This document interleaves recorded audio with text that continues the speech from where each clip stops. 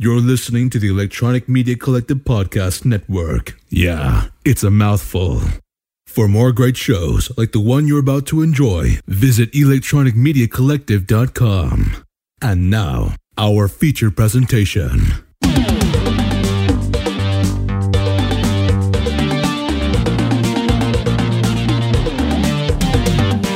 This isn't You Choose, it's Grawlix Nights, the Grawlix Podcast live show, live right now. Right now, I'm Randy. I'm Melanie. And I'm Jesse. Wow. Shot out of a cannon. And that'll be the energy for the show. That's it. We did it. Savannah says she's watching Peacemaker. You better be watching Grawlix Nights right now, like everyone else. We're back.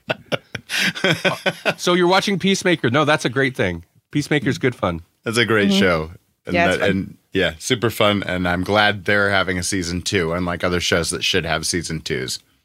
Oh, God, you're going to get right into the salt. Anyway. Welcome to the salt mines. We're back. We're back in the salt mines, covered in salt. It feels like it's been ages since we did a normal live stream. It's been about a month, actually. We only did the crossover episode this month. Yeah, it's been an off month. Savannah said she also watched Tomorrow War. I have not watched that. She said, hate Chris Pratt. That surprises me a little bit. I know. How can you hate Chris Pratt? He's like such a likable guy. Yeah, I don't like him in real life, but he has some on-screen charisma. Having her friend watch Doom Patrol. Doom Patrol is amazing. Mm-hmm. And I remember hearing you were watching a little bit of Venture Brothers also, which I fully endorse. She probably got 3 episodes in and stopped. I almost guarantee it's that exact number. Yeah. Yep. Venture Brothers is so good. It is. There's gonna be a new Venture Brothers thing on HBO Max at some point. Mm-hmm. So they say. Thing? Like a special? Like a Yeah, I think like a special movie? Like a special. Yeah. As That well makes as sense. Aqua Teen Hunger Force, I think. And just like at some point there was an announcement that, hey, these Adult Swim shows that you loved, HBO Max is going to have a new thing of them.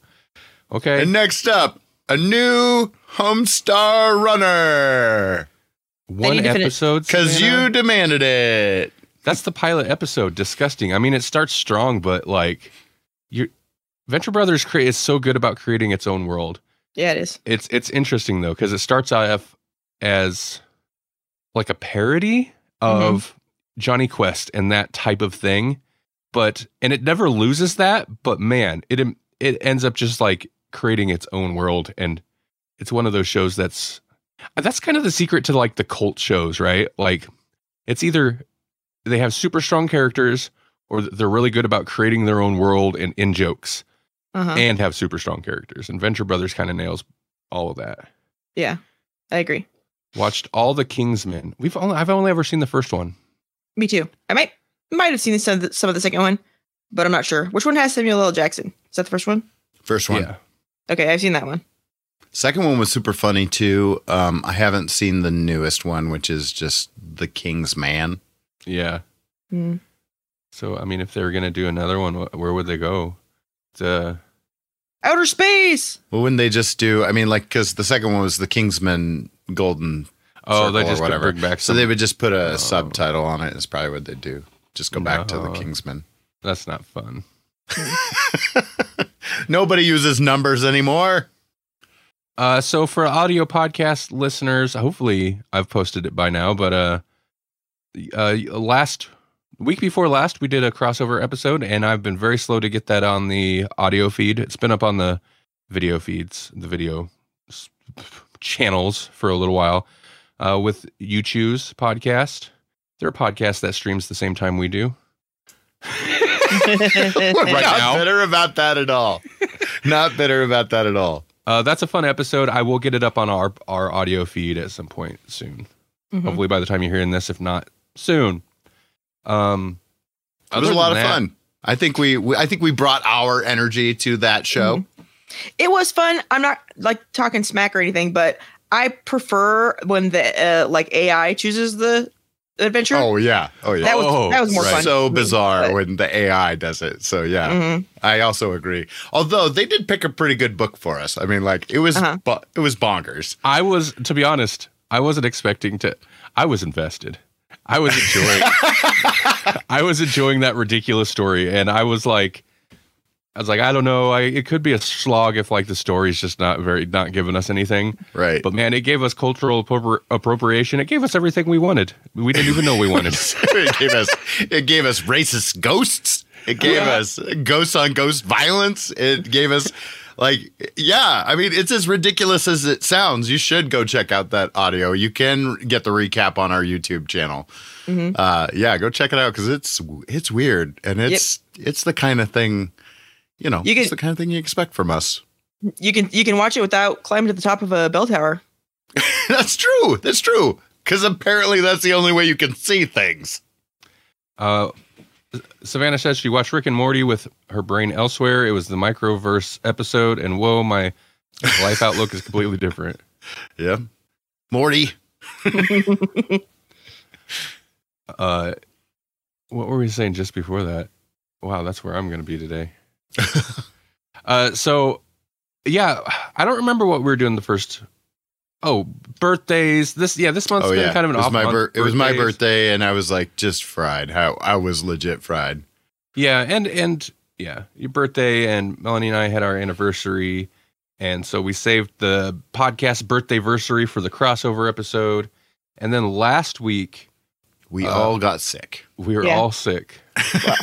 Well, I don't get sick. I just get out of sorts. There you go. She got out of sorts. She got out of sorts first, so I suspect she got me out of sorts. I don't think it had nothing to do with the Tool concert I went to in which no one had masks.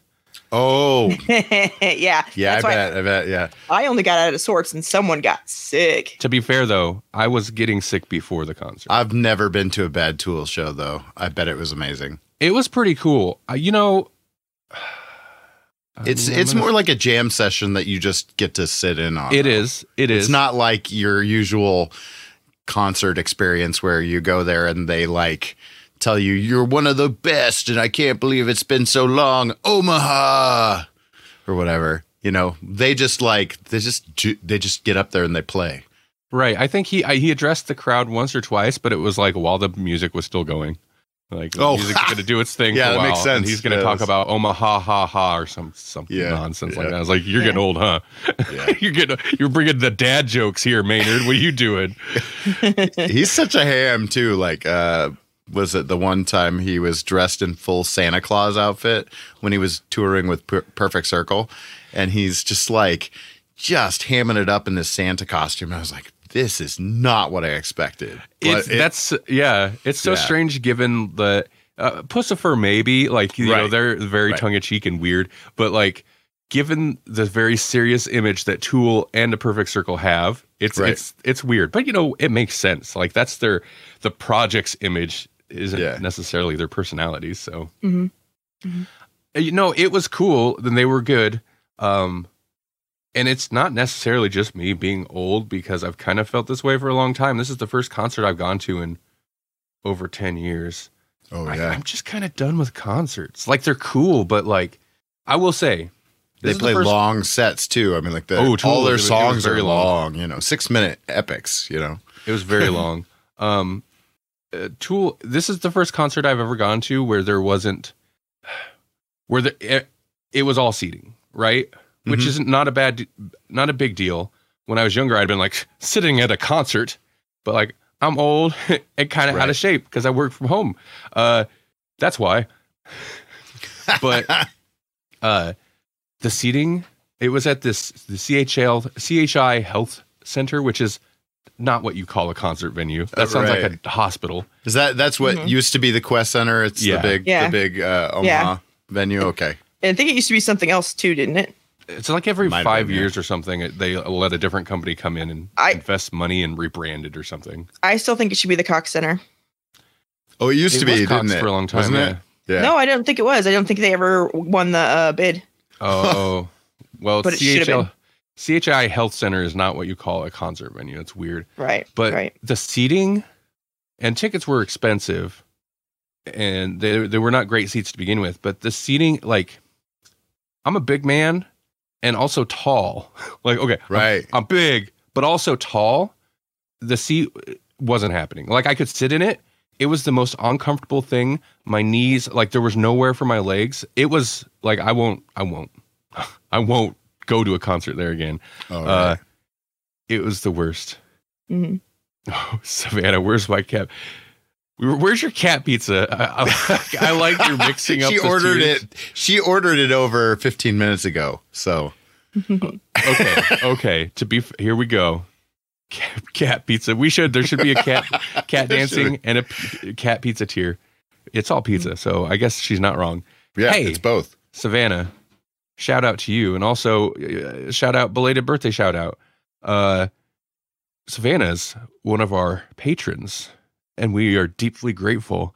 She's also a cat dancer who likes pizza because she supports the show at our cat dancer tier on patreon.com/Grawlix podcast. You notice how the shout out for our patrons is really just a promotion for us. that too, yeah.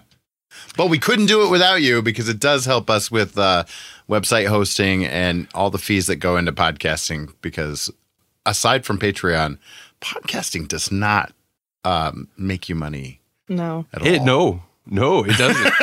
and there's definitely Savannah money has gone to the podcast hosting fees. Like it has I'm kept the certain of show that. up at times for sure. Yeah. Not that you have to be a cat dancer, because we use monies from other Patreon subscribers also that can't afford the cat dancing tier, but that's okay. For just $1, you can get some pizza and help support us. Yeah. Yep. Yeah. But Savannah, we have to mention her because she's at the cat dancing tier. So That is correct. And she does have access to a hot slice of the It's All Pizza back catalog of pre-shows, post-shows, bonus shows. There's some stuff in there. Oh yeah. 60 plus episodes and some random one-off stuff that we do once in a while. I think there's a couple live streams in there that we did like before we started doing live streams that are only posted in there. Right. Mm-hmm. Obviously not if I'm paying. To be fair, like we've just sat here and talked to Savannah this whole episode anyway, so it's like she's gonna get a shout out. She's got a live Zoom here, is what. So she's basically, right? We're just gonna set up a Zoom call straight to Savannah, and that's gonna be the show from now on. Pretty soon, that will be the show, and you'll only find it on Patreon. You'll only find it on Patreon or Savannah's computer. Right. I was just gonna say, you know what comes with the birth of Savannah? Springtime. It's spring. It is spring now. So That's why my so- nose doesn't work anymore. Yep. I'm so glad winter's over, though. Yeah, we got a nice spring tease for almost a week, and then it got cold again. I don't know. Yeah, I don't even know what it was like today. I slept all day. It was kind of dreary today, but not as cold as it's been. Like That's yesterday why was I a lot slept. colder. That's It what was it gross was. and windy. Well, here's what we're going to talk about 15 minutes later. Here's what we're going to talk about tonight. We got a couple news stories. I mentioned that, and what we've been watching. So let's jump into what we've been watching, because there's a few things, including some things that we watched weeks ago that I wanted to mention on the show, and now is the time to do it. Savannah wants to go to the mountains. It's just a statement. Yeah. Mm-hmm. Yep. Okay. Well, here's the thing. I'll mention this one first off because it's a thing we've already mentioned somewhat recently. But Melanie and I are still watching Raised by Wolves 2, as it's been labeled, but it's season 2. And I think, man, I swear there's maybe one episode left. Unless they wanted to end it with the episode we watched most recently, which I hope not. But it's a good show. It's weird. It continues to be weirder and weirder. I think like first season was pretty weird. This season, in a way, more weird. I would agree. And I recommend. Okay, so sorry, what? I said, and I recommend. Yeah, I mean, we won't go on about it. Like, it's kind of a weird, like, it's like hard sci-fi, but not really hard sci-fi, because it doesn't get into the details of like explaining the science behind anything. It's more like. So it's like old school sci-fi where it's just like, here's a ridiculous concept. planet a planet that's completely populated by ape people, and the humans are not able to speak. Right. I say hard sci-fi, but I'm using it wrong because it's not. It's just weird sci-fi. There's like ancient robots that can like regrow themselves. So it's like, wait, what? Yeah, it's and there's other strange. things that are spoilers. I won't get into it, but it's got interesting takes on like their version of religion. It's not Christianity, but it's clearly kind of like that. Mm-hmm. It gets into the weird like origins of that in a sci-fi way, and also like the origins of humans. So the show is partially like, I don't know if it was co-created or just produced by Ridley Scott, and he did, some of the alien stuff, right? Including Prometheus, which was also weird. Yeah. Which is weird and kind of gets up its own butt about like the origins of like humans, and it's got weird robots and weird aliens. This feels like if he separated, and I don't know how much he actually had to do with the story. Maybe he's just like, hey, you seen that movie? Write me something. Take the aliens out and make that into a series.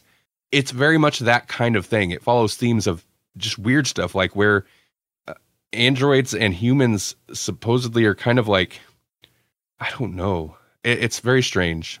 Mm-hmm. Well, like the religious sect doesn't believe in using androids, right? Or something like that. I mean, I've only seen a couple episodes, but like, it's like the whole purpose of the setup of the show is like, oh, we'll send them to this planet because then we can let these androids raise these kids. Right. And that's not okay. Yeah, because there's the of world religion. The Earth is like kind of ruined by a big war between the atheists and the Mithric, whatever, the religious people. Uh-huh. Which are right there. It's just like, oh okay. Loaded premise, but sure. But I think it was not so much that the religious people wouldn't use the robots, because they did. In fact, I'm pretty sure they used them in much worse ways. Oh, yeah. In fact, they have a robot when they show up. Right. That's right. I think it's more like they're very like, this is a tool and we don't get attached to them and stuff like that. And maybe the atheists were less that way and more like life can be whatever we want it to be or something of that nature. Right. Yeah, so that's the basis. But then like Prometheus, it gets into like, but what if there were ancient robots and ancient humans that evolved or devolved? It's aliens. There's aliens. There's acid sea fish people. There's, it's so strange, but very entertaining. And I know I talked about this when we talked about the first season, but I love exploring the idea of like androids developing emotions. And that plays a lot into the season again. So pretty cool. Yep. It definitely leans hard into the like, it's not magical. It's just advanced science to where it's like insane supernatural stuff happens. And it's like, nope, it's just advanced science. It's like, no, that's crazy. Oh, what are you talking about? They're going Marvel Thor on this, huh? Kinda. Are they gods or are they just aliens that are really advanced? I'm not going to say kinda. I'm going to say very much, and I'm not going to go any further. But yeah, it definitely plays into that. Mm-hmm. I didn't expect to go that far into that show, but yeah, there you go. Raised by Wolves, HBO Max. Apparently was doing well enough to get a second season. That's a show I didn't expect to come back. Right. Mm-hmm. Sure, yeah. If this was on another streaming service, it probably wouldn't have. No, they wouldn't have given it a chance, despite its popularity. Mm-hmm. Speaking, Jesse. Yes. What you got? You got anything you've been watching? Yeah. Let's throw it into a weird direction, because there's been a fair amount of news about this individual lately, and that is I watched Willy's Wonderland. I think that's what it's called, right? So it's Nicolas Cage, and he doesn't say anything. Not a word. He says no words in this movie, And it's basically Five Nights at Freddy, but without anything that's Five Nights at Freddy. And it's basically evil Showbiz Pizza, right? Right. Mm-hmm. It's just, I mean, like, that's the whole premise of the show is basically there's this town that has made a pact with this evil pizza joint and or whatever. Yeah. No, you're right. Yeah, That's no, right. I'm sorry, guys, if I'm spoiling this, but like this is the premise of the whole show is that they've made this pact with a pizza place or a hot dog place or whatever it is, and it's basically Chuck E. Cheese or Showbiz Pizza that's gone awry. That it has a dark past, right? And they have this whole setup where they have people get stuck in town, and then those people are forced to spend the night in this basically haunted place, and they are typically never seen from again until Nick Cage, who drinks way too much energy drink, says no words, really likes pinball, like really, and man, he is efficient. He will clean things up and mess things up very quickly. It was amazing. Really? I loved it. I was like, I mean, it's Nicolas Cage. I'm definitely going to give it a shot. I don't have huge expectations for this. And then I was like, wait, this is what's happening? This is crazy and incredible. Like the acting in it is not good. Except for Nicolas Cage. Like, this may be one of my favorite roles that he's ever done. And he's done some great roles. Audio listeners, you miss so much if you don't check out the videos. Like, okay, it is kind of amazing that he has no dialogue, but he's still pure Nicolas Cage. Yep. Pure Nicolas Cage. I think I would like if they separated everything that wasn't the Nicolas Cage parts, pulled the rest of the crap out of the movie, I would have liked it a lot more. The problem is, anytime it went to other characters that weren't Nicolas Cage, it was just like a low budget B grade movie. And that can work sometimes, but in this case, I feel like it didn't. But it was entertaining. I did like that he was so committed to his breaks that when other people are there getting attacked and he shows up and he's like awesome for whatever reason, he can fight these things. If the thing is about to kill one of the other characters and his timer goes off for a break, he'll drop everything and leave him to die to go get his break. Yeah. He might hand them the gun, but that's it. That's it. He's still going to go drink his energy drink and play his pinball. He spent all night cleaning that machine up, Yeah. Yeah, he spent the first couple breaks just getting it ready. Painstakingly, lovingly. It almost seemed like that's what he does. Like he just goes around and fights evil silently or something. Yeah. But it doesn't address it really. But like he doesn't want to. That's not his goal. Yeah. He just happens into these situations, right? Like that's the character I'm reading. Yeah, and like you needed those other characters, but they were not well acted, and the script is so garbage. It's so ridiculous. Like they tried to create this backstory and lore and give each of the like animatronics like some kind of story. Like the one was just like, I don't want to hurt you. I'm weird like you. I'm not like the others. We could be friends. But really, I just want to kill you too, just like everybody else is like, don't do it, kid. Stay in that thing you're hiding in, or whatever. I think that's my whole. The script is terrible, and it could have been better. It could have still been campy, but it could have been better, and it was bad. And I think maybe the only reason the Nicolas Cage stuff works is because there's no dialogue. Right. It's fascinating because of that too. It's very much. It's just the same thing, just like cleaning up until one of the things wakes up and attacks him, murder the thing, time for break, over and over. Like that's intentionally like the repetition there. And that's fine. That works. I wish they would have played up like the things coming to life more, because when the first attack happens, it's just this stupid bird animatronic creature or whatever, ostrich or something, turkey.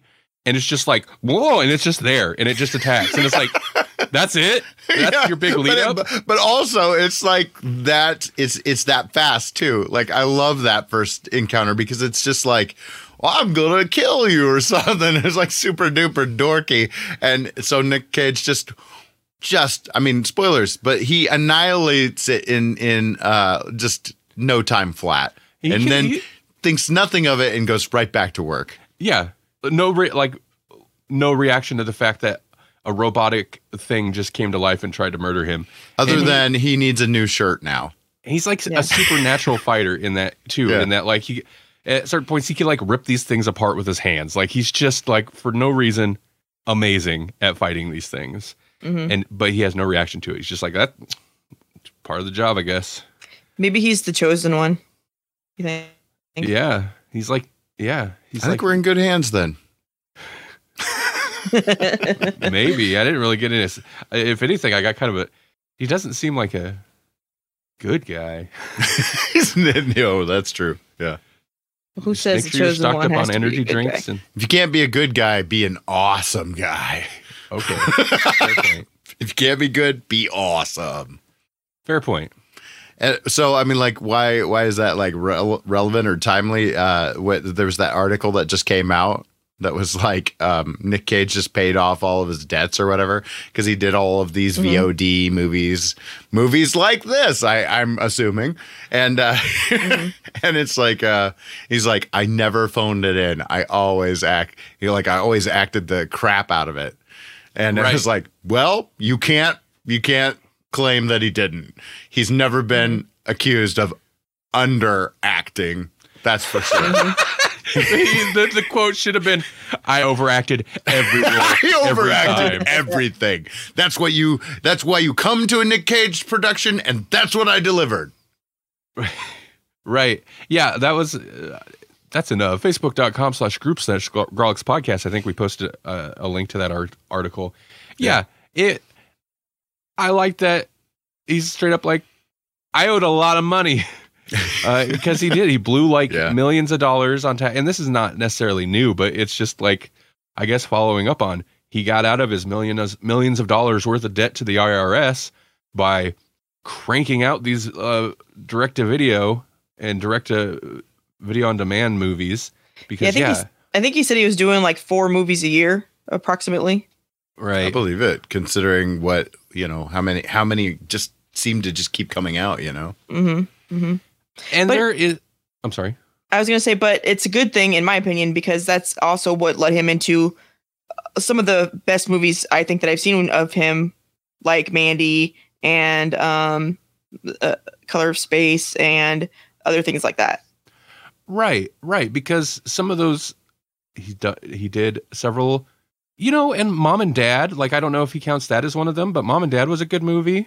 Not a great movie, but an entertaining movie. And that did kind of like start him into a path of like the lower budget horror movies, including some not so good ones. What was that one with the kid that disappeared or whatever? I think Jesse, you might have watched it. What was that called? Yeah. I watched it for our last Cage. Our last Cage match or whatever we called it. Nick Cage was the villain or Nick Cage was the monster of the week. We're going to have to we'll have to do more Cage matches. That was actually fun. I have never been disappointed by a Nick Cage themed episode. There's always something new that I discover because of it. Well, I've trashed his acting in the past. I've gotten a new appreciation for him. He has to be in the right movie or come to the movie with the right mindset. I've heard good things about Pig, and that looks like more of a like downplayed drama. Right. I'm excited about the new one, which basically is parodying his entire, debt situation anyways. I want to see it. It's Nicolas Cage right, in a ridiculous scenario. I want to see it. The unbearable weight of talent or something.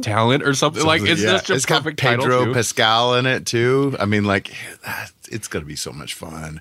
Well, did you see the other article where he wants to host Saturday Night Live, but not host Saturday Night Live? He wants to host Saturday Night Live as, was it Andy Samberg, who plays him on the weekly update. Like there was that one time where Nicolas Cage actually came on, and then they both played Nicolas Cage, and so he wants like Andy Samberg to do his opening monologue. How has SNL not jumped on that yet? I don't know. If he's got incredible interest, do it. Mm-hmm. That's another thing. He could have easily fallen into the like either not acknowledge, and he kind of doesn't acknowledge, which is kind of the thing also, but easily or got offended or irritated by people's fascination with him and the qualities that people point out to as to why they're fascinated with him. Mm-hmm. Like the fact that he's goth, you mean? I forgot about. I'm goth now. I'm goth. I'm a goth. He's got a crow. I've got a crow. Crows are pretty cool. I'm a goth. I'm a goth now. You know he says things because he knows, right? Like he knows how ridiculous it is. He knows how this works, man. He's figured it out. He's embraced it, right? Like he's smartly He's even embraced said it. Like in like interviews for like when he did the noir Spider-Man for Into the Spider-Verse, he's like, "Oh, so you want full Nick Cage? You want me to go full Nick Cage on this?" So he knows. That's fun. I love that he used that terminology exactly or precisely. You know, that's right. Well, that'll segue into another article real quick. I know we're jumping around, but because we got more Nick Cage. This is just a short one, and like if it wasn't Nick Cage, I might skip over it, but it's Nick Cage. But he says, this is according to IndieWire.com, probably based on a GQ interview that Cage did. Nicolas Cage says he doesn't understand the conflict over masterful Marvel movies versus art films. Basically, Francis Ford Coppola, super famous director Francis Ford Coppola, also his uncle, took the Marty Scorsese route and dogged on the big Marvel comic book movies and basically said they're, what did he say? Let me jump through. Francis Ford Coppola had said, what was it? I'm going to guess. He slammed comic book films as, quote, one prototype movie that is made over and over and over and over and over again to look different, end quote. Basically, like, it's just like one style of movie or one type of movie that they're just making over and over again. It's a genre film? Right. I mean, arguably, if you wanted to be a D-bag, you could say that about horror movies. You could say that about drama movies. Like, right. It's a type of movie that people just say that about the hero's journey. Oh, yeah. Well, yeah, so I was going to say, I'm going to guess it was something about it being very formulaic because it is, but that's kind of how they are, you know? Right. Well, Nicolas Cage doesn't agree. Mm-hmm. So it's because he wants to come back and be Ghost Rider again. He was asked about this, and he says he doesn't understand the conflict. He's like, yeah, why did they do that? I don't understand the conflict. I don't agree with them on that perception or opinion. Wait. I don't understand the conflict. I don't agree with them on that perception or opinion. It's an interesting dynamic you're coming up here with. But no. He says, I think the movies that I make, like Pig or Joe, are not in any kind of conflict with Marvel movies. I mean, I don't think the Marvel movie had anything to do with the end of the tweener. By tweener, I mean the $30 to $50 million budget movie. I think movies are in good shape. If you look at Power of the Dog, or if you look at Spencer, or any of Megan Ellison's movies, I think they're still Paul Thomas Anderson. Marvel has done a really excellent job at entertaining the whole family. They put a lot of thought into it. I mean, it's definitely had a big progression from when I was doing the first two Ghost Rider movies. Kevin Feige, or whoever is behind that machine, has found a masterful way of weaving the stories together and interconnecting all the characters. What could be wrong with wholesome entertainment that is appealing to the parents and the children and gives people something to look forward to? I don't see what the issue is. And at some other point he said, he did, okay, no. And then it kind of derails because there must not be more. But basically he's like, yeah, he'd do it. Of course he would. I mean, yeah. I mean, like, he is a little biased. He's been in, like, he was going to be in Superman. He was in those Ghost Rider movies. He was the Kick-Ass. voice of Superman in the Teen Titans Go movie. Well, and he's famously a huge comic book nerd. Like he's a big collector. Well, he collects everything, which is why he ended up doing straight to video movies for several years. But Wasn't he going to name his kid Kal-El? Or He did name his kid Kal-El. Okay, that's what I thought. yeah, so he's a huge. So he's of course A little biased. of course, but But that's not Marvel. That's DC. Come on. Right. he could also I could see him being potentially pretentious and be like, "Oh no, I only do real film." we see, really, Yeah, yeah. we see. We've seen Ghost that. Rider and all the other movies you've done. I didn't know that he was related to Coppola. That's interesting. Yeah, I think his real name is like Nicholas Ford Coppola, and he changed it so that he. He's like, Yeah, he changed. you it know from what Coppola. would have more snap? Cage. Let's go with that. I'm 'cause like a goth. I'm like a Nick in a cage. Yeah. And let's axe the K. We'll just go Nick, like Bic pens. Nick Cage. It really rings. Okay, so let's jump back to what we've been watching real quick because if I'd have thought about it earlier enough, I'd have a graphic. It's Watiti Watch. Hashtag Watiti Watch. Oh yes. Because wasn't it a thing?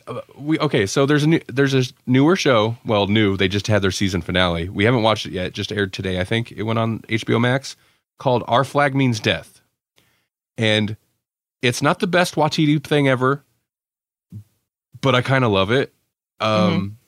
It's a pirate show placed in pirate times, but everyone acts very modern. It's very anachronistic in that respect. Mm-hmm. And so, for example, they get a lot of mileage out of, and keep in mind, we're also following not bad. They're not good pirates. They're just crappy pirates. But there's a lot of mileage out of pirates acting like overly sensitive, and it's ridiculous. Mm-hmm. And we were watching, and Melanie's like, I don't even think they need to do better advertising. I don't even think I heard of this. And I was like, this might have been one of the many Watiti projects that we reported 2 years ago or something, because there was it became I a remember running talking gag about it. Yeah. Every week there'd be 4 new projects associated with him, shortly after Thor. He just was huge. And then I was like, I think we reported on just a bulk of stuff. Don't remember any of it. And then it just all spent, COVID happened, but it all just spent 2 years in production, and they're finally coming out. I think this is one of them, because I didn't know what this was when I seen it pop up there. And I was like, wait, Waititi's is involved in that? And the first episode, maybe 2, he's not really around, right? Right. And I was a little on the fence. I was like, I appreciate what they're doing, especially after the first. I feel like the first episode's maybe the weakest, because it also has another, the kind of main character up to a certain point. They do it's funny because he's totally inept and kind of dumb. And I was like, oh, it's The Office or countless other comedy trope. And I don't really like that. It feels kind of lazy to me, but there's other decent comedy to prop it up. But then Taika Waititi comes in, and I'd say he's the other lead of the show, which I was not expecting him to have such a prominent role, as a very unexpected character. And it totally made it for me. The dynamic he creates, I kind of loved it. Mm-hmm. So yeah. I would say it has a very similar feel to What We Do in the Shadows, only not. It's completely different, but still that same. It's out of place. Yes. Kind of, yeah, whimsical. I don't know. It's good. It's good. Yeah, it is. Yeah, I don't feel like it's as strong as What We Do in the Shadows, but it does have the same quality as What We Do in the Shadows works so well, is because it's taking vampires, and they're very much vampires of their time, right? But then having them behave in ways that you wouldn't expect, and putting them in modern world and dealing with that. This is taking pirates and then just applying. We're not taking them out of their pirate world. They exist in a pirate world in that time frame, but applying modern world sensibilities to their actions. It works in the same premise, but just kind of handled differently. It's good. And It is good. most of the pirate characters are super, like, I think there's only one I didn't really care for. I like them. They're all very likable or entertaining and offbeat. And it's good. It's a really good show. I was very surprised by it. It's almost like self-aware historical figures. Oh yeah, for sure. For sure. Well, they talk so, like, they'll use modern slang. Mm-hmm. There's a lot of, it's very open. They're very open. Of course, that's not necessarily a modern thing, but they're very open with their sexuality, and like it's just so weird. It takes such a weird turn once in a while. You're just like, whoa, okay, we're doing this. Cool. Yeah, It's got some strong female characters too. I appreciate that. Ooh, yeah, good. Yeah. What can we watch this on? Where do you find this one? Oh, not on Netflix, because Not on Netflix. Who knows if they would have? No, it's So on, they're getting a season 2, is what you're saying? I hope so. If it was on Netflix, probably not. Yeah, it's on HBO Max. Oh, okay. HBO Max. So yeah, definitely worth checking out. You gotta support everything Waititi does, because somehow the more involved he is in it, even, like, I did not expect him to, like, be playing a lead role. If anything, when he pops up, I was like, oh, okay, cool. It's gonna be a cameo. He's gonna be in here for an episode. He's the rest of the season. Spoilers. He's in the rest of he's in every episode after that. Like, it's so good. Mm-hmm. Also, and even though it's comedy, like, he's legitimately good. Like, he gets to show off range. Huh. And I always, like, I think of him like, yeah, he's funny. You Right. know? Usually plays something kind of bombastic or self-deprecating. Yeah, and quirky, and like, Yeah. and he does that too, but he also gets to be intimidating and scary. Like, he played like a villain in Free Guy, Right. but I was on the It fence was about kind it. of- Yeah, he was like It was a little not much. good at it. You know, he Right. was just like, okay, somehow he's in charge. And in this, he gets to play a bad guy, kinda, and he legitimately seems like, yeah, it's like, yeah, I'd be intimidated by that guy. I would not like to hang out with that sometimes. Other times he seems fun. So anyway, I just had to praise that for a while. I don't know if people are watching it. Go watch it. Make sure it gets another season or not. I haven't seen the season finale. Maybe it's a one and done. I don't know. Speaking of things that we can praise, pick a thing. I don't know. You got something else, Jesse? Oh, I did. Well, yeah, I don't know how far we want to go, but Doesn't Adam matter. Project. Adam Project's Oh, the right. only other Yeah. thing I really watched. And you know, I liked it, but I also feel a certain way about these projects that that Ryan Reynolds has done for Netflix, like Red Notice. Everybody loved. Did you guys watch Red Notice? Uh-uh. No. The Rock. Like, people loved this thing, and it was like, okay, it was all right, but it was like so over the top and campy. And yeah, they work well within that context. Like, these actors can embrace that, but also it's like, it wasn't as well, you know, it's not as well written as a lot of other projects that these people have done. So I don't totally understand the love. It feels like a B grade movie with A-list stars. Is it getting a lot of love? Like, I was a little surprised because we watched this too, and I was a little surprised when I went to log it on Letterboxd. I usually scope through the reviews when I'm logging it to see what other people, like the general I was kind of surprised at. I mean, a lot of people put it around 3 stars. I think. I mean, that's the average, like right in the middle. I think And that that's seems reasonable. I do that think seems that's fair. reasonable. Yeah. But reading through some of the reviews, I was like, I didn't expect quite as much of the hate for it. Like, there was a lot of really? negative reviews. I didn't- And I love Ryan Reynolds. Yeah. Oh yeah. Anyway, he's amazing. I will admit that this is not maybe one of his better movies, but I didn't think it was bad at all. I thoroughly enjoyed it, actually. I enjoyed Yeah. it way more than I thought. And I think part of it is the premise. Mm-hmm. That kid pulled it off, man. Like, Right. I actually at certain points was like, man, they really cast this well. I don't know if they cast it as well as that kid just acted so like he did it. Like he cracked the Ryan Reynolds, like, kind of quippy, fast speech cadence code, you know? I was talking to Melanie about this last night, but one of the things I seen in the review, because we were talking about Ryan Reynolds, because we do. because someone's infatuated. Randy, come on. Sorry. There are other actors out there. I love me some Van Wilder, okay? Somebody, like, a reoccurring thing, and in particular, one review was like, this is like the 7th movie I've seen Ryan Reynolds just be Deadpool in this scenario. And given that That's funny because like he's a character actor. It's the same thing as Nick Cage. It's like some people can get away with it. Apparently Ryan Reynolds can't.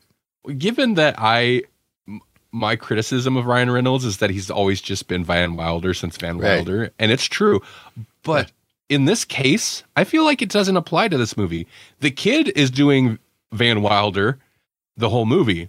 Ryan Reynolds is doing grumpy old version, like basically future gone wrong version, and he's not particularly happy. He cracks a few jokes, but like he plays a very grumpy version of Ryan Reynolds. And I was like, he's not as fun, but that's kind of intentional. He punches his dad in the face because he won't stop talking. It was like, dude, that's your thing.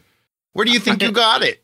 I feel like the Van Wilder Deadpool, in terms of Ryan Reynolds' performance itself, for most of the movie, was very downplayed. Of course, slight spoilers at the end, things might turn out okay. When his spirit has been lifted a bit, then it's full Van Wilder, just in that little end bit. But no, I thought he was fine. And there's moments where he was upset. He put out some range, and he's capable actor. Yeah. It seemed like this movie of all movies, there's a million movies you can throw that complaint at. But I felt like it wasn't as prominent in this one. It is interesting thinking, I wonder, they had a budget. It looked pretty nice. The digital de-aging thing they did to the one lady in this, not good. Good. Some uncanny valley there, yeah. Real bad. But otherwise it looked good, but I wonder, it feels like it was very limited in its settings. It feels like there's just a handful of places it went. So I wonder if they kept budget low that way, or maybe budget wasn't low. I don't know. Well, maybe Netflix is having budget problems because they were losing money just consistently, weren't they, for the last couple of years? You hire a bunch of A-listers to make random projects for you. Well, then they just recently announced that they're going to raising the rates again, that they're really cracking down on people sharing passwords because because all that lost revenue. And then their talking point for that is, well, we just want to make sure that we are getting the money to fund the projects that people want and expect from Netflix, It was like, no. Why? Netflix, so you can tease us with it and then cancel it? Yeah. Or maybe I would rather put it, if I were them, I would say, so we don't have to cancel all your favorite projects and shows, That would be a better way to say it. Yeah. Yes, you do it anyway. We need to make sure we get money so that we can keep your shows going instead of, having to cancel everything and let Disney take all our money, or HBO or whatever, If they really wanted to soften the blow, what they could have said was, we need this money so we can fund another season of Glow. Yeah. Yeah. And then all would be forgiven. I have been a Netflix defender, I would say, for a long time. I remember several times throughout the 8 years, and I won't keep mentioning that every episode, that we've been doing the show. It's like, up to a certain point, yeah, I'll pay Netflix more. It's fine. Sure. They're giving me the value. Right. But now they're teasing me with the value and then taking it away once I'm invested. Because I guess we're going to do this. Let's react at the news again. Archive 81 canceled by Netflix after one season. What? Netflix? I might be done with you. This was a top to bottom. I mean, I still haven't finished the first season, but based on the episodes I've seen, it's top to bottom, good production on this show. Sound production, good acting, good storytelling, whatever's going on in this show has me invested. Mm-hmm. And because I'm used to how Netflix does, if I hadn't seen the attention the show got for a bit, I would have just been like, this seems like it could be a one season and then it's not coming back. Right. And slight spoilers, if you haven't finished it, they set up another season. Well, it's not coming back. And the reason I think that upsets me so much is because it actually hit their trending list, their top 10 list. Yeah. It got some traction. It seemed like I'd heard people actually talking about it. They've renewed shows I've heard no one talk about. So I was like, oh, well, this seems like a shoe-in. Right. But it wasn't. So it's a combination of this and then like canceling Glow. It really is kind of Glow's the go-to. Yeah. A show that was popular. They were filming the next season and they still pulled the plug on it. I'm done defending, man. It's too irritating. It's too irritating because yeah, they do some good stuff. And I know a lot of people dog on the quality of the Netflix originals. Between their originals and then the originals they pick up from foreign countries, like there's some good stuff to watch. But yeah, man, Squid Games was awesome. Yeah, I don't want to get invested in something that's just going to get canceled partway through. It's before we were streaming, Jesse, you were saying it's like Swamp Thing. Right. It's like you start watching it, or you don't. They announce it's canceled before it even starts airing. And it's like, well, why should I waste my time then if it's not going to go anywhere? Or there's definitely no impetus for me to get finished with it in any kind of timely fashion because whatever's there is all I've got. So I might as well ration it out. Right. It's got to last me. Right. I It was actually good. I got to keep a few. I will still defend Netflix though, because like for every other streaming service, if I go there, I'm going there because I'm like, oh, there's a good show I want to watch. I'll go there and watch that show. I would never really get on any of those other services and just look for some crap to watch for a minute. And Netflix is great for that. That's what they're best at, in my opinion, is just they've got so much stuff. There's going to be something that's decent enough and it's not going to annoy me and I can watch it. Most other places don't have that. They have stuff, but it's stuff that I hate. You know what I mean? I don't know. Yeah. Or it's specifically curated towards a certain demographic like, or something. I mean, like Hulu carries a lot of network stuff, but like they definitely have a lot of stuff geared towards the casual TV viewer. Amazon's weird. Amazon's weird. They're all over the place, but also like it's hard to find some stuff on there sometimes because they've got so much crap mixed in there, and half of it you can't just watch if you have a Prime account. It's all that. It's like Hulu. Like they've got a bunch of stuff that's just like, oh, with the Showtime upgrade or the whatever upgrade. It's like, no. Right. I don't want none of that. Disney Plus, you know, if I had kids, there'd be tons of stuff I'd want to watch on there, but I don't. Fuzz Bucket. Even HBO Max, like that's why I think our Flag Means Death surprised me a bit because I'd never go on there to see like, well, what's the new originals? Because I don't know, like there's not a lot, right? Like there's some stuff, but there's a bunch of stuff I don't care for or doesn't look interesting. For HBO, it's usually like they have one or two maybe big shows that everybody's watching, and then now movies that come out.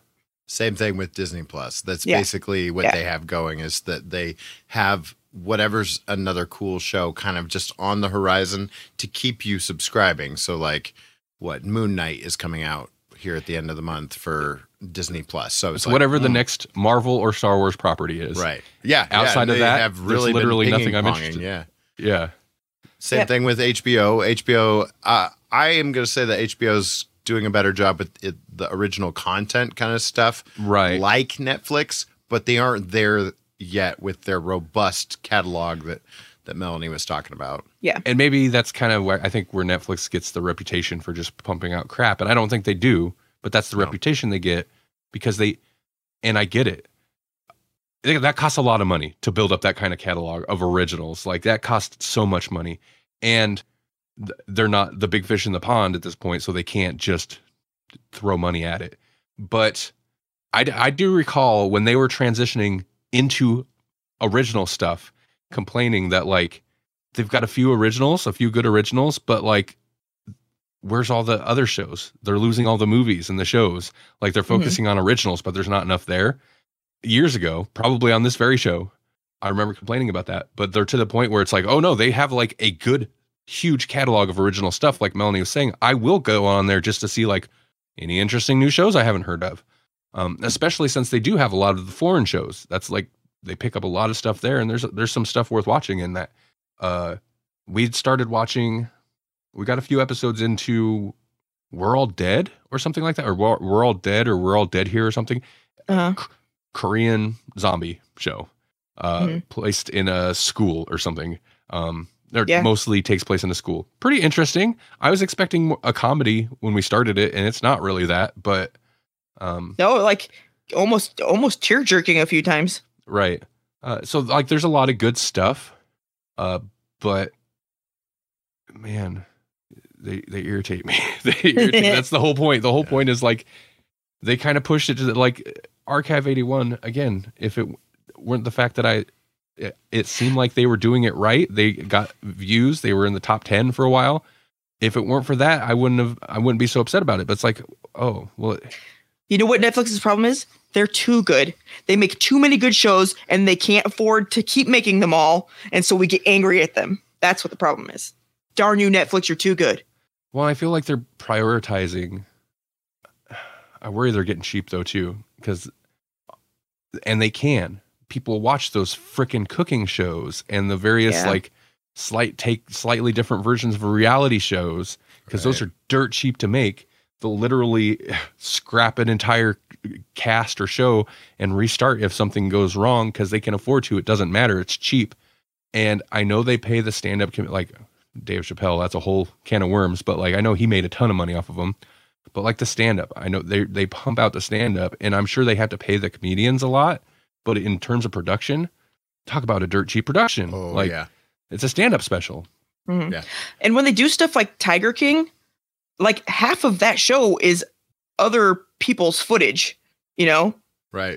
Or news things or whatever. So yeah, they probably really have to pay anything, and it was huge.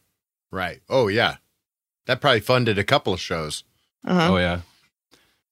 And I get like, they've got to figure out how to be profitable, whereas they've never really had to worry about that because they were so gold they could just keep borrowing money forever.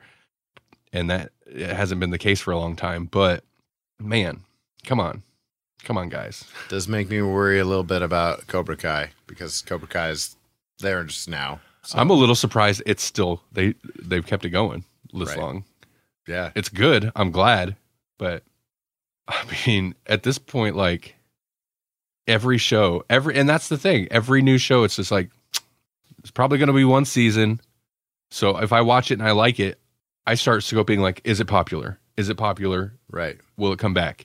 But I can't even go by that now because Archive 81 seemed like a surprise hit. Right. Everybody I talked to was like, this show's crazy and good. But everybody that I knew that watched it anyways. Well, we're just not. Maybe they couldn't only afford like one show with effects, and they still got another Stranger Things coming out. So right. Yeah, Stranger Things, the production been dragging on for a while. So yeah. I don't. Okay, this isn't spoilers because the first season does this quite a bit. I feel like if they continued it, there would be a period piece element to it because the first season jumps back to the 90s quite a bit. Mm-hmm. And I think the second season would kind of continue that trend. And period pieces are expensive, even just jumping back to the 90s. Sure. Mm-hmm. Whether they're actually like pulling in all old cars and whatever, or like if they're not in one location, like most of the first season, if they're out in public, that's a lot of, I'm assuming, digital background replacement to make sure all the cars are accurate, the landmarks look right, because things have changed. Excuse me. And Glow, I feel like, is probably another that could have been another element to the cost of something like Glow, which took place in the 80s. Period pieces are expensive. They got to save up their money for Witchers and what else is like fantasy or period pieces that like whatever weird British period drama is currently going. Whatever. They could get like, they have to scrap an 80s and a 90s show in order to afford a 1840s or a 1950s. Like, costs money. Anyway, we all got the coughs. I had to mute. I'm not saying I got the big sickness this last week, but there were a couple days I had no taste and no smell, so I don't know. Oh. I never got tested, Oh, yeah. but I I'm don't think okay. anyone's getting tested anymore. Or wearing masks. Nobody cares. We're all going to die. Well, I mean, eventually, sure. Well, if it had gotten real bad, I'd have been like, ugh, I should get a test or maybe go to the hospital. Right. I actually canceled a doctor's appointment I had randomly during it because I was like, it sucks. It's kind of bad. I'm pretty sure that's what it is. It's not that bad for me. I'm not saying it's not that bad, but for me, I think it's a combination of the vax and booster. But also, I think my blood, a couple of members of my family have gotten it, and including my mom, who that was a huge worry, and she had a vaccine and at least 1 or 2 boosters. She got it and was okay.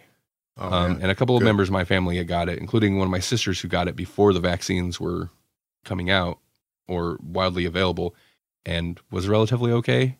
So I think some people just might be more immune. So maybe the vaccine was nothing. I've had worse other vaccines. Like the vaccine was fine on me. So maybe I'm just wasn't as prone to it as I was. I worried remember I was you gonna saying be. that the flu shot floored you a few times. The pneumonia shot. Oh, I hope to never get one like that again. That was the worst. That caused me problems for like weeks, like pain. I couldn't sleep. It was awful. The COVID shot messed me up a little bit, especially like my arm. The arm that I got it in was messed up for a really long time. But then again, I think the guy was mad because I came in like right before close, and he says I didn't have an appointment, but I know I did, and I'm pretty sure he gave me a shot in a bad place that was too high up and too close to my bone. But whatever. Maybe he needs a different job. Man, I feel like we don't have time to talk about. We also watched Dune and The Boys animated show, which if you're curious real quick about The Boys presents Diabolical. Speaking of random shows that was a show I was like, The Boys? That's a weird thing to like, hey, cartoon spinoff. Totally worth watching, I feel. I enjoyed it. Every episode is a different story, short story, different animator. Like one of the episodes is totally a Rick and Morty style. Like they bring on different people to do each episode. So they're hit and miss a little, but otherwise pretty good. Mm-hmm. The first episode does like a classic cartoon, like old, like it's not like Mr. Magoo, but where they set up a premise. Also, it's kind of like a heart-touching story even, but they set up a premise where like a baby, like you got to chase after a baby and all crazy things are happening. Like it's old cartoon style. And Melanie and I recently tried just like once or twice this Netflix show, interactive game show thing. That's like an old cartoon, old style cartoon, like Tom and Jerry style a little bit, where you're like it's Cat Burglar and you got to answer trivia questions. And if you get somebody wrong, then like the cat dies and then you start over from a certain spot. Your Cat Burglar character. It was okay. The first episode of The Boys takes that same like era of cartoons and nails it so much better. Much better. Super gory though. The whole series. Super very gory. Gory including cartoon. That first one. So yeah.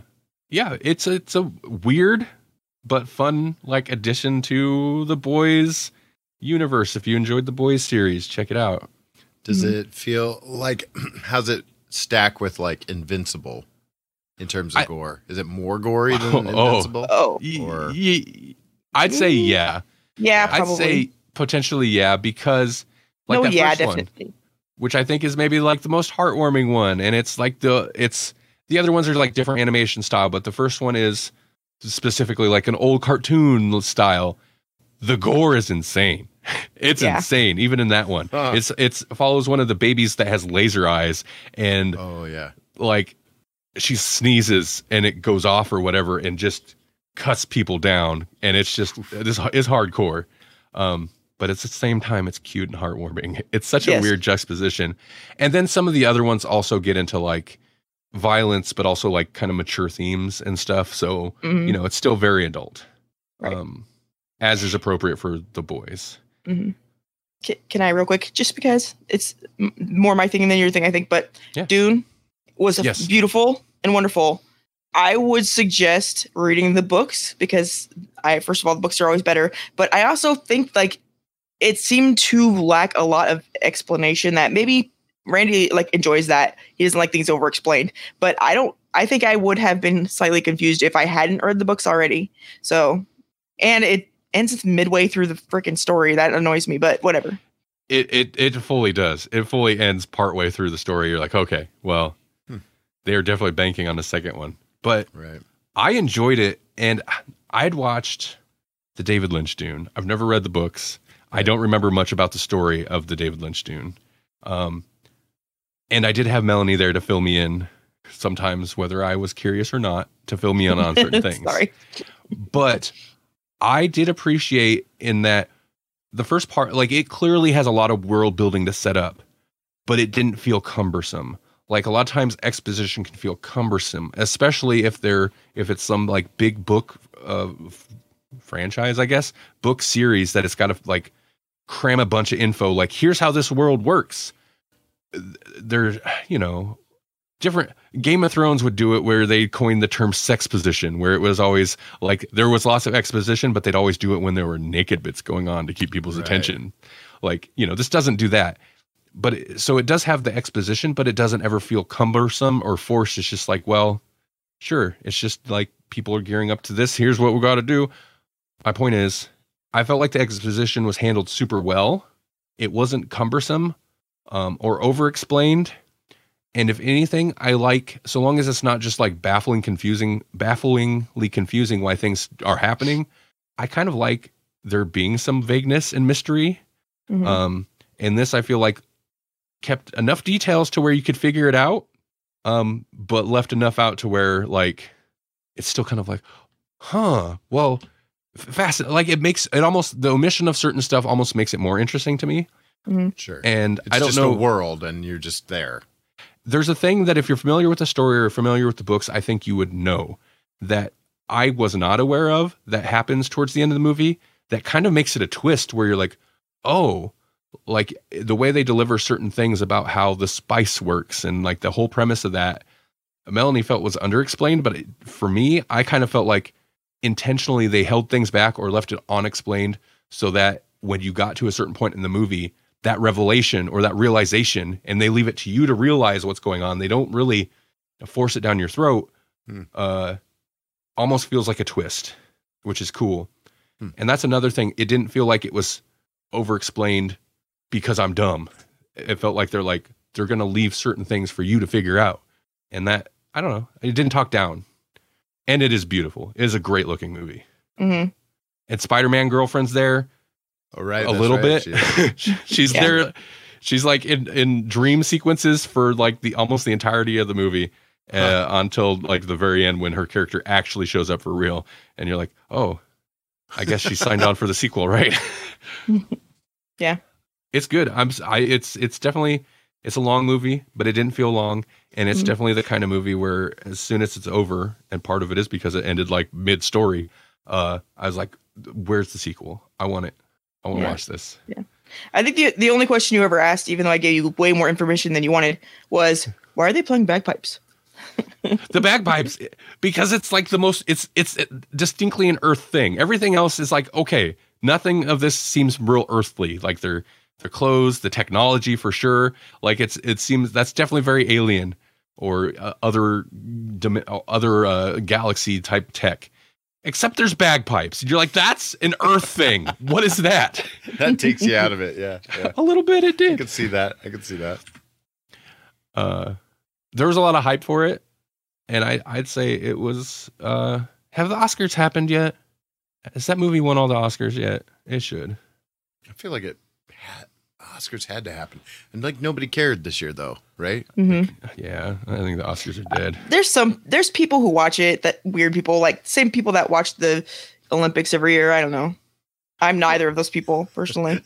Right. Well, I remember when I was younger, like my dad was always a big movie guy. And so Oscars, yeah, it was a big thing. You make a bunch of popcorn, watch whatever. It's the same with the movie. We'll make a bunch of popcorn, watch a movie. But that was like, well, it wasn't necessarily pre-internet age, but it was pre us having internet. So it was pre like find your movie geek tribe online and gather and talk about movies. It was pre that. And I feel like, so Oscars was kind of like movie, film geek, special occasion. Whereas now, like, that's just any day. Just get on the internet, find the right group or whatever, or hop on Twitter and find the right people talking about whatever movies, or Reddit or whatever. So I don't know. Ironically, once our movies started to be relevant, that's when the Academy really was like, nah, people don't care what we think anymore. The geeks won. Let's just give it up. Yeah, like, all right, Peter Jackson, you made these movies over the course of a decade. I guess we should give you an award for that. Right. Not even my favorite part of the trilogy. But it's Peter, more like, okay, you did it. Here we go. What's Peter Jackson been doing? I don't think that man needs to do another movie for a while. I mean, probably not. Because he just signs on to these epics, and then it's like he just lives there. You know what he needs to do? Remake Dead Alive or Brain Dead or whatever the title is. Oh, yeah. Which was one of his early movies. And it is a tasteless, disgusting, ridiculous zombie gore fest horror thing. It's really in bad taste. It's not. I'm kind of on the fence if I even like it. But it's got a scene where a dude takes a lawnmower to a room full of reanimated corpses in it. That's amazing. So here's what he does. Take everything that he's learned. He needs to get people hyped for the next big Peter Jackson epic event, and then remake or just like reissue Brain Dead and see what happens. Or Dead Alive. Slap his name on it, yeah. Right. That'd be amazing. Recast the title role with somebody, some Hobbit, like mainstay, somebody like that. Mm-hmm. That's it. Don't change the script at all because it's horrible. It's disgusting. Put Benedict Cumberbatch in the lead role or something like that. Recast it with the current Martin Freeman, AAA list actors. Yeah, that'd be so good. Come on. We've seen the movies you made before Lord of the Rings. We know you got it in you, Peter Jackson. You could do it. You could do it. Let your horror geek shine. Shock some people. Come on. All right. Also, one more thing in news. This is a super quick one, but kind of speak. We mentioned Mandy already once today, but sci-fi film Necrocosm. Ooh. Wow. In the works from A24 and Mandy director. So A24 is involved. So it's going to be an arty horror film. Yep. It's going to be Great. weird.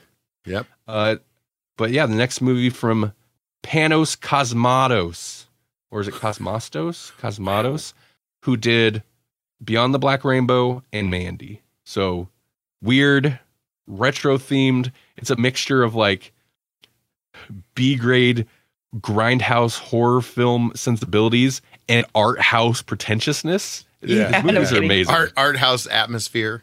Yeah. Yeah. I use pretentiousness in this respect lovingly. Mm-hmm. Beyond the Black Rainbow is kind of up its own butt.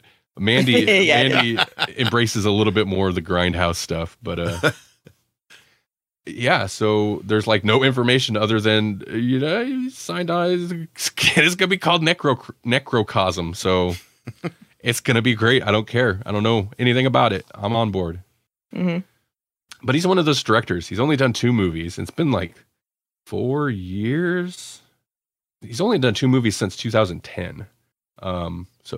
And they're both bonkers. So he's one of those directors, man. Like, sure, I'm on board with whatever he's got is coming just a movie about those people that you call with a conch shell. Oh my God. Mandy has such weird things. It's so weird. Because they're so demons, right? But then it's like, no, they're just bikers that took too much super strong acid. Yeah. What bikers call when what acid is going to make you appear when somebody blows on a supernatural conch shell and you just like, that movie's amazing. It's got some weird stuff. Right. Crazy evil. Dress in pinhead suits is like, how could you see? Like full and leather. It's got the Cheddar Goblin commercial. Yeah. That's the best. Mm-hmm. Yeah. Okay. It's amazing. It's amazing. I wonder what else is amazing. Oh, just a second. I'll. Oh, I surprised you with the segue. Yep. Hold on. Let's see. I'm sure there's lots of things. There always is. Well,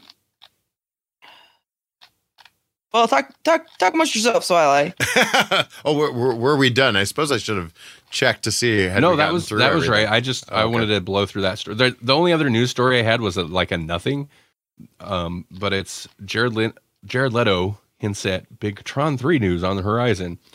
So apparently Jared Leto is a huge fan of the Tron movies. Oh. And so he's for years been trying to get Disney to make a new Tron with him involved. Apparently there's a script. Disney has not signed on to it. And apparently randomly over the years when he's doing press interviews, and he's currently doing interviews for Mobius, whatever, that not Disney movie, he'll throw out like trying to get Tron made. So people are like, what? So here's the thing that maybe stop sending people dead rats, right, and claiming that you're being method. Here's my issue with Leto. Like he's previously stated on several occurrences that and this is from comingsoon.net, that he's playing a character called Ares in the proposed film, and even revealed the film's title as Tron, Ares. Of course. Wow. What a D-bag. He named this after the thing that he would be playing. Right. What a D-bag. Sounds great. Is Jeff Bridges involved? I can't imagine he is. I doubt it. Then why would we see it? I'm not opposed to another Tron. Tron Legacy was a disappointment. I don't remember even what it was that I didn't really care for. But man, the Tron world's just cool. And I did enjoy how they kind of evolved the Tron world, even though some of it doesn't. I didn't hate it. It's just like not really memorable. And it's not really a thing that you have to go back and rewatch. It didn't have a lot of like, I don't know. It was more like a visual, it's like Avatar. You had to watch it once. You were probably mesmerized by it the first time. And then after you had some time to think about it, you were like, that wasn't that great. Like the story wise, like I enjoyed watching all of it, but I don't know that I need to see it again, really. Right. It didn't, there's some good ideas, but overall the script didn't whatever. And it's the thing where it's clearly set up a sequel that it's like, you're not getting that sequel. And it was kind of plodding too. Like for a franchise that's so built on like these cool visual action sequences, there's some boring stuff in there. And I know it's a little bit different because it's not necessarily virtual worlds, but I feel like the things that Tron should have done, if they were going to like do the thing where they evolved the virtual world still going and it's evolved, it'd be more interesting to explore that in the way that like Westworld explored how the robots AI evolved. Sure. And became more humanistic. Or even the Matrix, how the Matrix started to evolve. Right. And that wasn't flawless, but at least it was interesting. And of course, this isn't those. Well, Matrix movie. It is a Matrix movie. It's big blockbuster wanting to be a huge franchise thing, but it's not necessarily going to be like cerebral. But it kind of should have been, because they had it's like they jumped forward and they evolved, but didn't explain it. Like, what was it? I remember Melanie's nephew, when he was much younger, watched it, and even he was like, why do the machines need bartenders? Like, why do the programs have a bar with bartenders? Well, yeah, they basically did turn it into the Matrix, didn't they? That's the thing is like the original Tron, it wasn't like, it didn't feel quite like a nuanced world, really. It felt like these programs were just in there doing their jobs, but there was this conflict, and so that had to be resolved. And it makes sense, like, to have that, where the original one, they're more basic. They're just programs doing their thing. And there's still things that don't make sense. It's like, well, if they're just programs, like, why is there whatever? And slight hot take, the original one isn't great. I mean, it's great, but it's still, like, hokey. It's still a Disney flick. It's a Disney flick from the 80s, no less. So, it's not hokey. Even, like, one of the better Disney flicks of its time. Right. It's like a cult classic Disney movie. Right. And it's one of those movies, in my opinion, unlike in Avatar, where it kind of, the world it created exceeds the story that it actually told. Like it's above that. Yeah. And I feel like that's what Avatar is to a lot of people. But man, I disagree. I'm not wild about the world it created. And I hate the story it told. It's so bland. Yeah. Right. Hot take. Not really. Suck it, James Cameron. Go make us a good Terminator sequel. You left the franchise, and you might as well just killed it. Yeah. Okay, Hey. so What's amazing? That's amazing. That was amazing. Wow. It took a turn. It did.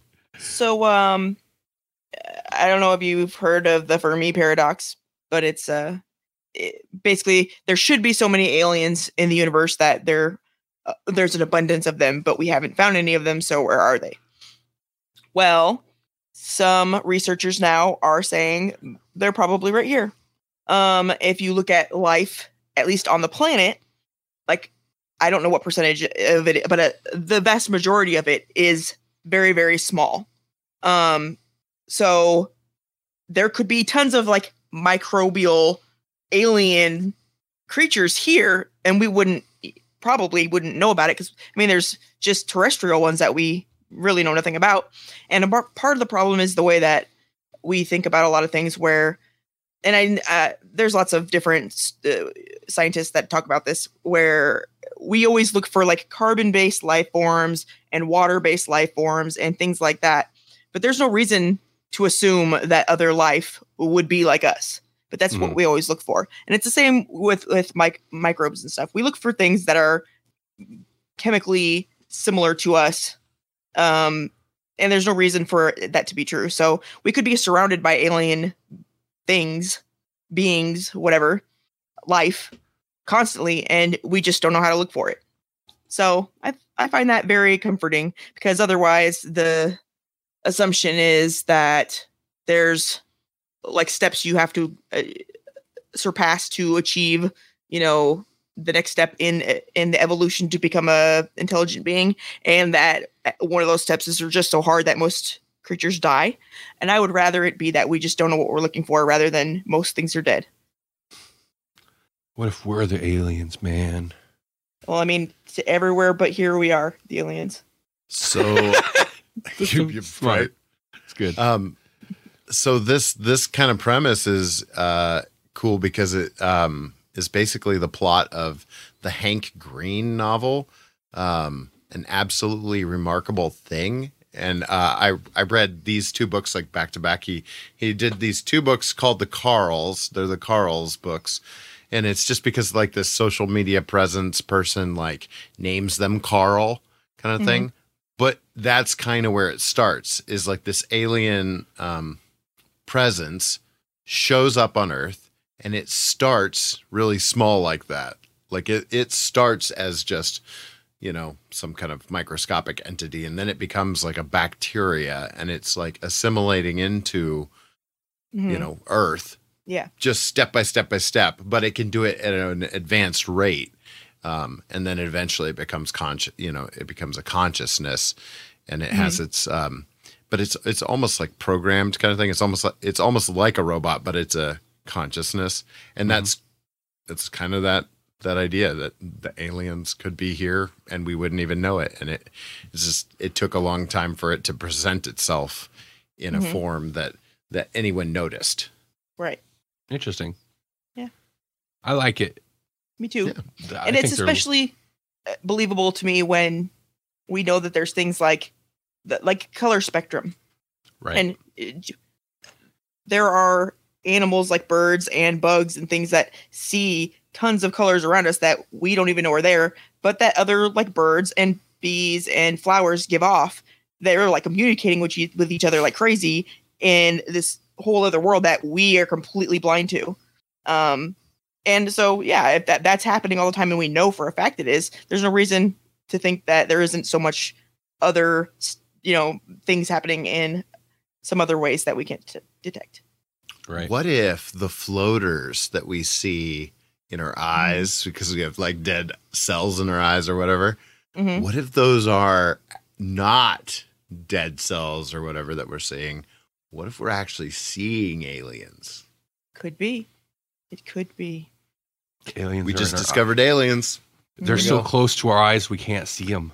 Or maybe they're living on our eyes.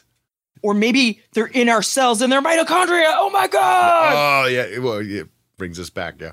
There we go. All right. Hey, that was amazing. That was amazing. I got nothing else right now. So thanks everybody for listening. Hey, Jesse, you got anything? Jesse, I might have seen a certain brand new podcast I never heard of with a head of books on it. Yeah. What's this? You want to tell people about it? I am like part of a new podcast called Dimensions, and it's weird. So I don't even know how to I don't know how to pitch it. There's not really a pitch for it yet. It's basically like kind of a weird, almost like it's called Dimensions because it's almost like you found an old radio and you turn the dial and you might catch a little bit of a something here. And then you turn the dial and you might catch a little something there. And then there is like a themed topic portion of the show, but then there's, it's kind of an arty, weird thing. There's it's a great premise. There's the first episode we discussed how fiction kind of fuels inspiration, and creativity and that kind of thing. And spoilers, it's not coming out yet, but the next one will dive into religion, and so it's gonna be a weird show, but I think awesome. It's cool. It's kind of fun, and scratches a different itch, I guess. So yeah, that's a great. I must have seen a post on Facebook or something, but yeah, it's a good premise. It definitely caught my eye. Yeah, and then I was like, wait, Jesse's in this?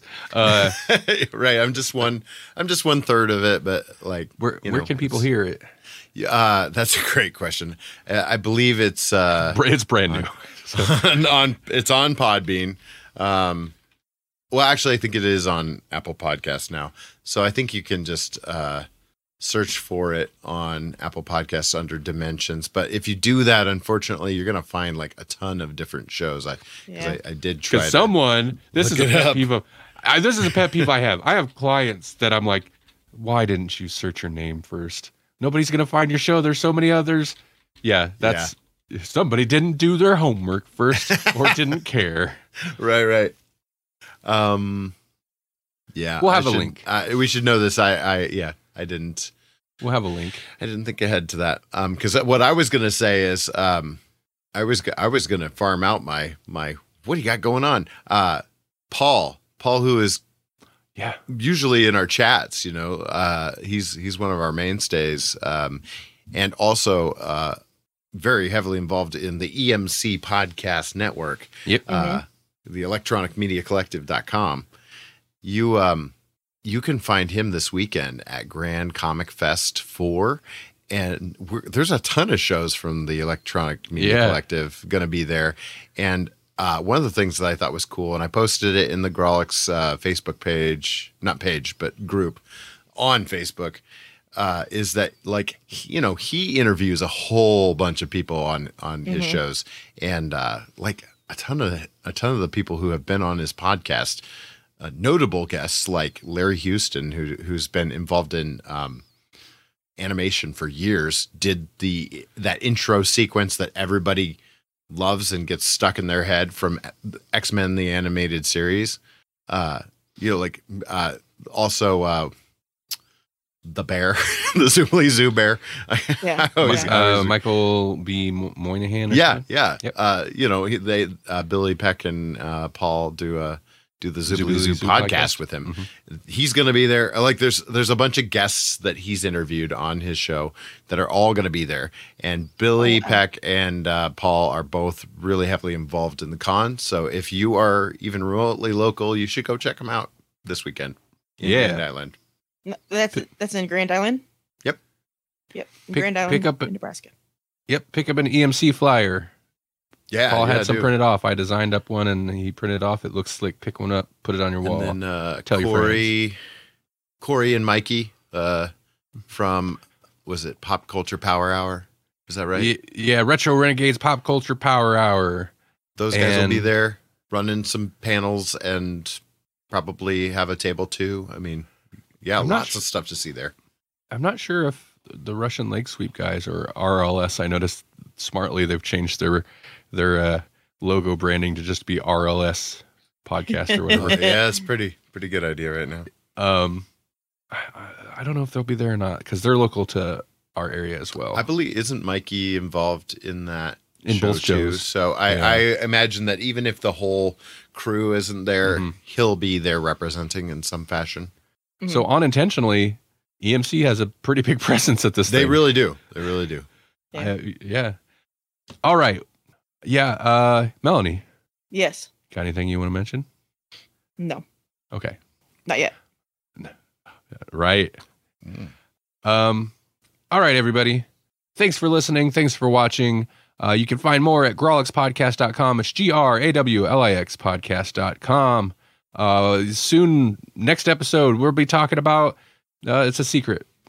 Oh, don't tell anyone. No, not that. Not that, although I am feeling another AI dungeon adventure since we did that You Choose thing. It scratched the itch. Like, we didn't realize we had an itch, and now it's been scratched. It's like, you'd think that scratching the itch would make the itch go away. No, it makes the itch worse. It does. It does. We need more.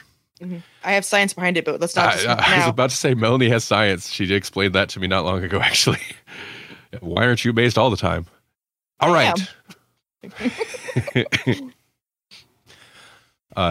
Something exciting. Comic fans will enjoy maybe our upcoming episode. Yeah. So we'll just throw that out there. Mm-hmm. Party on. Wait, no, that's Wade's World. Good enough. Yeah, it was close enough. It's a little bit of close both. enough. It's a little bit of both. Thank you for listening to Grawlix Nights, the Grawlix Podcast live show. Be sure to check out our weekly live streams available at grawlixpodcast.com/live. Currently, we stream Thursdays at 8 p.m. Central Time on Facebook, YouTube, and Twitch. For links, once again, go to grawlixpodcast.com/live.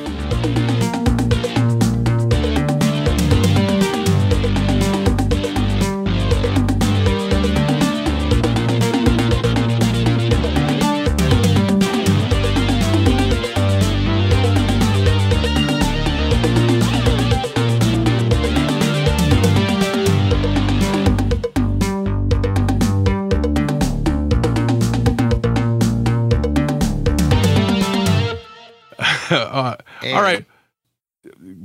Bye, everybody. Let's just end this. Bye. Bye.